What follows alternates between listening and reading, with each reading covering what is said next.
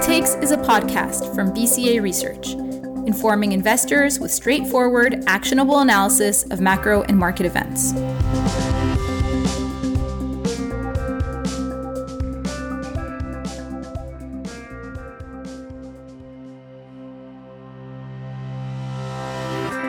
Hi there, and welcome to the Quick Takes podcast. I'm your host, Roukaya Ibrahim, strategist at BCA Research. Earlier this week, we got the August update of the U.S. Consumer Price Index. This is the last major data release that we'll get before the Fed's meeting next Wednesday. So for this week's episode, I've invited my colleague Ryan Swift to join me on the podcast. Ryan heads up BCA's U.S. Bond Strategy Service, and he'll help unpack what the latest data is signaling about inflationary trends in the U.S. and the implications for Fed policy.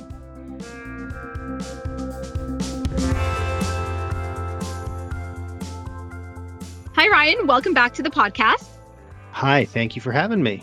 So we got the CPI release earlier this week, which showed an acceleration in August. So for example, on a month-on-month basis, headline inflation accelerated from 0.2% to 0.6%, and core inflation rose from 0.2% to 0.3%, which was slightly above expectations that it would remain unchanged.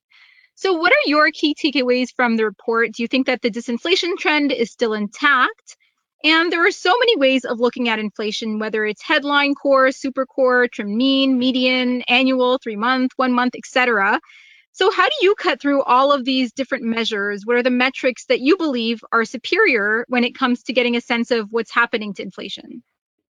First, in general, yes, the print was somewhat higher than we were the last 2 months. So especially on headline, but I guess to the second part of your question, when the focus is on how monetary policy may respond to the inflation numbers, we definitely want to look at either a core or a trimmed mean measure, because those measures simply have more predictive power about where inflation is going to head in the future than just the headline number that includes the volatile food and energy prices. And so at a first sort of blush, when we look at those numbers, I would say that the sort of broad disinflationary path that we've been on the last little while certainly remains intact. So the core number, as you mentioned, was a bit stronger in August than what we saw in June or July, but it is still, other than June and July, the lowest monthly print we've seen going back to fall of 2021. So we are still printing much lower monthly core numbers than we've been accustomed to seeing the past couple of years, consistent with this idea that inflation is coming down. As for, your question about how the different ways we can decompose price indexes, I think it's always best to start with either a core or a trimmed mean measure to get a sense of the overall trend, just something that strips out the most volatile components, either by stripping out food and energy specifically, which tend to be the most volatile, or a trim mean measure that strips out each month the actual most highest rising and biggest falling components to get at the same idea. Both of those are good ways of looking at it. And then if you want to go beyond that and start looking at individual components, that can be useful, but it's going to change depending on the environment, what you want to look at, what the goal should be, what sort of decomposition is going to give me some sort of clue about what's going to happen in the future. And right now, I do think there's a pretty useful way of looking at inflation, which is to look at core inflation without shelter, and then to look at shelter inflation on its own. And the reason this decomposition is pretty helpful right now is that if we strip out shelter inflation, the last 3 months, or even a little bit longer than that, core inflation, excluding shelter, has more or less already recovered all the way back to where it was pre-pandemic. So to the extent that inflation is still high compared to where we were prior to 2020, it's pretty much all coming from shelter inflation at this point. This is pretty good news from a forecasting perspective, because we have a lot of good reasons to expect shelter inflation to come down over the next 6 to 12 months based on trends in asking rents, rental vacancy rates, basically the trend for decelerating rent growth in the apartment market sort of nationwide is suggesting very strongly that there's a lot of downside in shelter inflation to come. So looking at it this way, it does seem to me that it's very likely inflation is going to keep trending lower going forward. But if we take a look at what's going on the headline level, when it comes to the disinflation trend, one recent development that's concerning is what's happening in the commodity space, and specifically the recent increase in oil prices since the end of June. So in August, for example, the gasoline component of the CPI basket accounted for over half of the increase in the headline index. And today we got the update of the producer price index, which surprised to the upside on the back of higher energy costs. So what's the likelihood that higher energy costs are passed through to these other components of the CPI basket? And in that sense, what are your thoughts on the magnitude of this risk to the disinflation trend? Yeah, so I do think there's a risk for, I think it's not immediate, but maybe for the middle of next year, that we do see inflation start to perk up again. And there's two possible ways this could happen. One would be sort of the channel you describe, which is that if commodity prices, energy prices in particular, keep rising, initially, that's not really a very big deal for core inflation, but eventually that will pass through to other input costs and start to put some upward pressure on certain segments of core inflation in particular.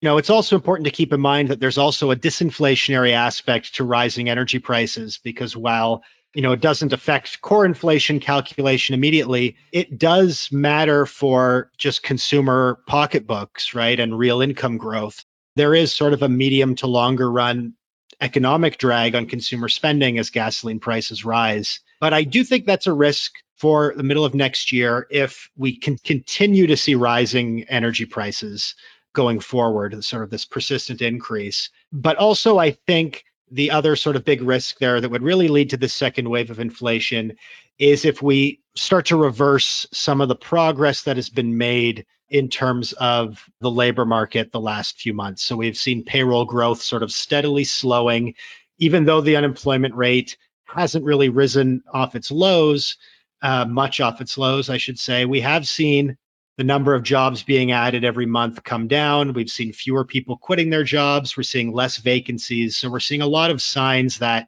labor demand is cooling. If that process starts to go in reverse and we're seeing high and rising energy prices, that would be a pretty potent cocktail for inflation to start moving up again. But I think it's pretty premature to say we should expect that to happen. When it comes to the policy implications of all this, how do you expect the latest inflation data to feed into the Fed's decision next week? So today, for example, we got the ECB, which delivered a dovish hike, signaling that they have likely reached the end of the tightening cycle. But the ECB is a single mandate central bank, while the Fed has a dual mandate. So do you think that this difference implies that the Fed is more inclined to stand pat next week? And what are you watching for when it comes to the revisions that they'll make to the summary of economic projections and the updated dot plot? Yeah, so for the Fed meeting next week, the speeches we've seen the last couple of weeks have really telegraphed that they won't be lifting rates next week. So I would strongly suspect that they will not hike rates next week. That's been pretty heavily telegraphed in their recent communications. The more probably market moving possibilities to move markets around next week will come from, as you said, how they revise their economic and interest rate expectations in the summary of economic projections. And there, I would say, again, with very high conviction, that their inflation forecasts are going to have to come down. So right now, the median forecast for 2023 core inflation is 3.9%. That's core PCE inflation. And we're tracking to come in well below that on core PCE inflation for this year. So that forecast is almost certainly going to have to drop. Coincident with that, I think when we're looking at the interest rate forecasts for this year, I think we're going to see a lot more of an even split between the number of people who anticipate having to hike one more time and the number of people who anticipate not having to hike anymore at all. And I wouldn't be surprised if the median dot falls to where we're no longer expecting another rate hike. I don't think that's a given, but I think certainly we'll see those 2023 forecasts shift down, and at least we'll see that there is a lot of people looking to stand pat and some number of people expecting to have to hike again. And then if we look out to 2024 projections, I think it's pretty likely we'll see them start to pencil in fewer rate cuts for 2024. This would be kind of a messaging tool. If they do bring down the number of rate hikes anticipated this year, they could try to soften the communications blow of that, they could also pencil in fewer cuts next year. But also because as sort of an acknowledgement to the fact that measures of GDP growth are tracking sort of above trend at the moment. So an acknowledgement to the fact that, we don't seem to be all that close to hitting a recession. Well, thanks a lot for joining me this week, Ryan, and we'll see what happens next week. Wonderful. Thank you so much.